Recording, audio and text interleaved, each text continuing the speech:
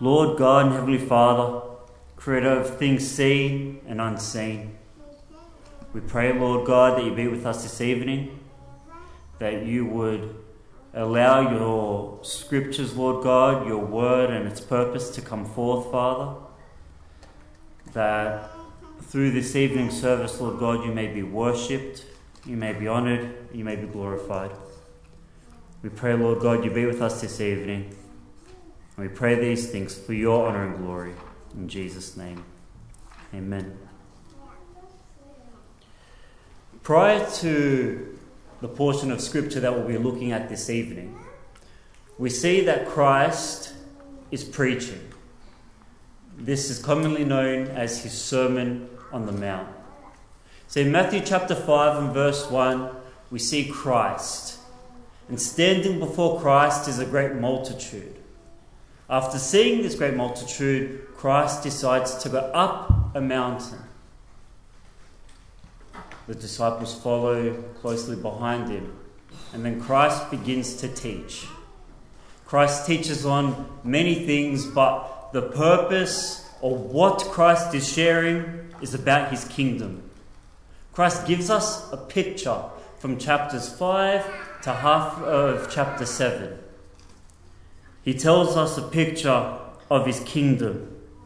He explains to us about those that are in his kingdom or of his kingdom, about what they look like, about how they act, about their character.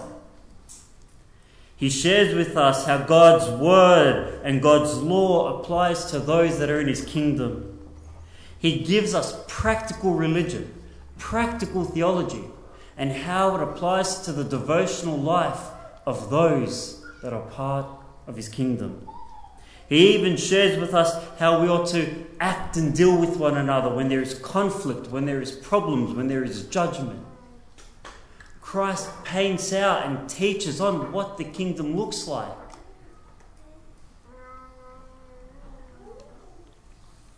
And there before him is a crowd of people that thought they knew what the kingdom looked like. See, this crowd that was before Christ was majorly full of Jewish people, of Israelites, of people that had an idea of what the kingdom was. And their idea was this great Messiah would come, defeat the Romans, and establish the kingdom there and then. But Christ doesn't teach them this. Christ teaches them many great things, but not this. They had a misconception of what the kingdom was.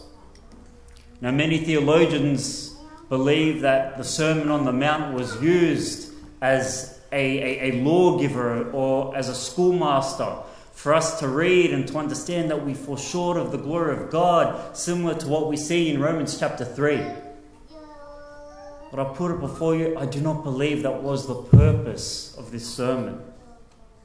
You see, the purpose of the Sermon on the Mount was for Christ to teach his disciples, for Christ to teach those that were in the kingdom how to live as the kingdom would have them to live. And for the crowds, for those that are around that weren't part of the kingdom, this was a grace to them, not a judgment. This was Christ showing them, you have a misconception. Let me correct it. This is what my kingdom is to look like. This was a grace to show them the beauty of his kingdom, because the crowd would have realized that they are not part of his kingdom. That being, accepting these teachings of the Pharisees of, being the seeds of Abraham or the sons of Moses, or the seed of the sons of Jacob, that did not make them part of the kingdom. Christ was correcting this misconception. And in his correction, he was loving them. In his correction, he was giving them grace and showing them truth. And that's when we get to chapter 7 and verse 13. In verse 13, we see a command a command geared to those that were not part of his kingdom, a command given to those that had not accepted him. See, here we have one of 4 of the cautions that end his Sermon on the Mount. We have the first of 4 cautions or 4 warnings given by Christ in his conclusion of the Sermon on the Mount. And that simply is, if you do not enter the narrow gate, you will receive destruction. See, we have here 4 juxtapositions. These are 2 things set or placed before us that have 2 different outcomes or 2 contrasting effects or consequences. Those 4 juxtapositions are a narrow gate and a wide gate, a difficult way and a broad way, a life and destruction, few and many. 2 outcomes, 2 positions put before us, but 2 completely different circumstances, 2 contrasting circumstances or effects. Now, these juxtapositions, this command or these outcomes are not new to the Jewish people. This isn't a new thought to them. They had received this through Old Testament teachings. We see Moses in Deuteronomy chapter 30, verse 15, saying, "See, I have set before you today life and good, death and evil." 2 contrasting positions, 2 contrasting effects. Again in Jeremiah chapter 21, verse 8, God's word reads, "Now you shall say to this people, thus saith the Lord, behold, I set before you the way of life and the way of death." These are teachings familiar to the Israelites. They understood that there was a way of life and a way of destruction. And Christ was giving them a command to enter the narrow gate, a command to follow. You see, Matthew Henry identifies this narrow gate as conversion and regeneration. Similar things are echoed in John chapter 3, where Christ says, "Most assuredly I say to you, unless one is born again, he cannot see the kingdom." Unless one is regenerated, unless one is converted, you cannot even see this kingdom that I teach you about. As read earlier by Brother Steve, in John chapter 10, verse 7, Christ says, "Most assuredly I say to you, I am the door of the sheep." Christ is the door. Christ is the way for the sheep, for those that are part of the kingdom, for those that are saved. They enter the kingdom through Christ. Jesus again says, "I am the way, the truth, and the life. No man comes to the Father but by me." Different ways of saying the same command. You see, this narrowness that Christ speaks about, this exclusiveness, is the narrowness and exclusiveness of the gospel. There is no other way. There is no other way to life. There is no other way to the kingdom but through Christ, through his death and his resurrection, through faith in him, in who he is and what he has done, and through repentance. There's a narrowness to this way.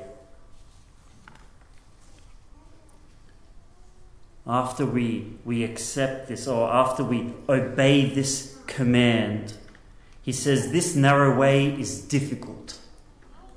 It is hard. It is strenuous. Why? Why is it hard? Because it goes against our natural state. So even as believers, we have to die to self daily. We have to continue in faith and repentance. Yes, through the working of the Holy Spirit.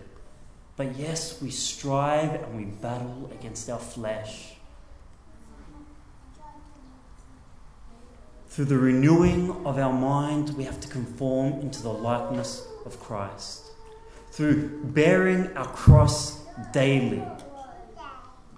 It is difficult. It is hard.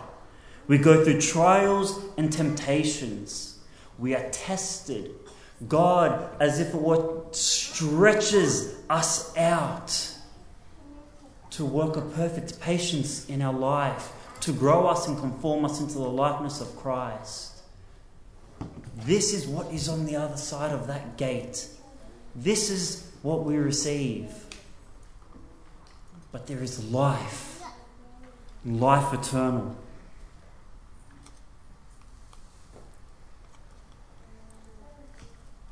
The other way, the opposite of this narrow gate, the opposite of this difficult way that leads to life, that leads to freedom from the second death,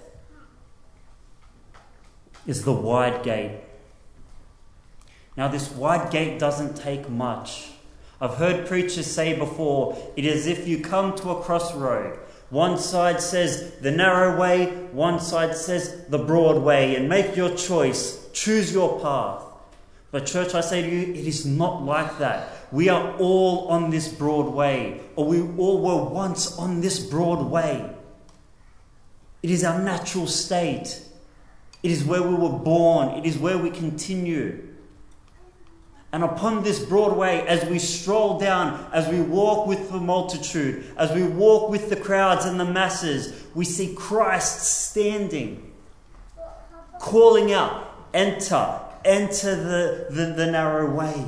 Come off this broad way that you continue on. It is not us having to come and make a choice. It is us having to come and obey and come off this broad way. Our natural state is to enjoy this broad way. It's to walk on this path. It is to continue as we would if it weren't for the working of the Holy Spirit. You see, during the time of Reformation, the Reformers were founded on what we call the 5 solas. Scripture alone, Christ alone, grace alone, faith alone, to God's glory alone. Let me say something to you. The Catholic Church did not disagree with Scripture. They weren't against Scripture. They held to a position of Scripture. They believed in grace. They believed in faith. They believed in the glory of God. They believed in all these things. Where they failed is they did not believe in these things alone. And that is all it takes, church, for us to stay on that broad way. One word alone. The world does not have an issue with the church professing Christ as a saviour. What they have an issue with is us professing Christ as the saviour. One word.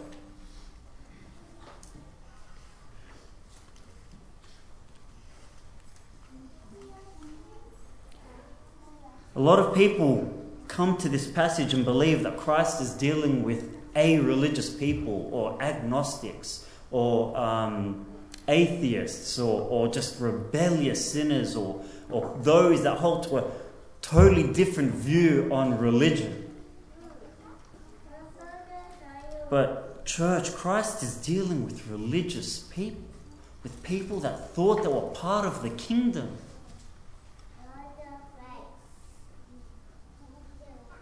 In today's day and age, Christ would be saying this, to a point, to those in the church, to those that have wrong teachings, to those that do not hold to the exclusiveness of Christianity, of the gospel.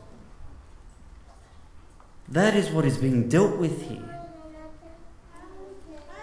And then we have this broad way. This broad way that the world calls us to walk down and they usher us through. This broad way that says to us, don't worry about adultery. And yes, you can have Christ, but why can't you have Christ and the desires of your heart also? And yes, you can have Christ, no worries.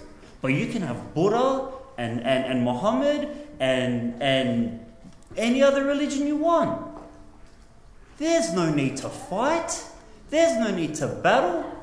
Let us hold hands and walk together.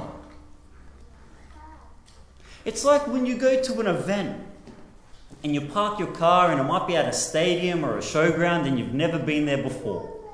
And you jump out of your car and you look lost. You're like, okay, how do I get there? And then you see a group of people sporting a flag or wearing a jersey, and you're like, that's where they're going. I'll follow them. They're going to where I want to get to. Let us go together. You follow each other down a path. But imagine there was a man not wearing a jersey, not dressed how we're dressed, not looking how we're looking, telling us, hey, get off the road, come cut through this construction site. Come through here. Most of us would say no. I'm following the crowd to the game. That's what the world does. That is this broad way. It is easy. It is safe. It is comfortable. That's the path of the world. That's what they're being called to. But it is this broad way. It is our natural state that leads to destruction. Church, as the world walk down this path, as they go down this broad way, this easy way, this joyful way, this joyful lifestyle, as they stroll down or even run down it with smiles on their face, they are running off a cliff. And Christ is standing there yelling, not asking them to consider something, not telling them to make a choice, not having them make a decision, but commanding them, grabbing some on their way, saying, no, enter the kingdom, enter life, come this way, come this narrow way. Because this narrow way can only be found through Christ. There is no fence. There is no path that we walk down and we sit at and we scratch our heads and we decide, which way do I want to go? There is no fence to sit on because the fence is the broad way. There is no peacetime. There is no truce with other ideas. There is no holding on to our sins that we wish to enjoy and say, you know what, Christ, I want you, but I want my adultery too. I want my pornography also. I want my alcoholism, my drunkenness. I want my unfaithfulness. I want my dodgy business deals, and I want my sin also. If that is you tonight, you are still on the broad way. Repentance is required. Faith is required of you. Obey Christ. Obey his gospel. There may be some of us sitting here tonight, as the crowd were before Christ, that were thinking to themselves, I'm part of the kingdom. Until Christ shared his sermon and they realized they're not. The call is not for you to make a decision. The call is for you to obey. Enter the kingdom. Because enter the narrow way, the narrow gate. Take this difficult path, because it is through this that we receive life and salvation. few and many. Sadly, few find this narrow gate. Many don't.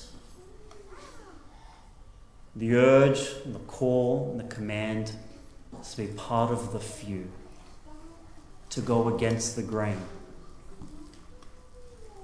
Let's pray. Lord God, Heavenly Father, we thank you for your word. We thank you, Lord God, for your gospel truths. We thank you for how you have worked all things to your will. We pray, Lord God, you be with us this evening, that the Holy Spirit may have an effectual work in the life of your people. We thank you, Father, and pray these things in Jesus' name. Amen.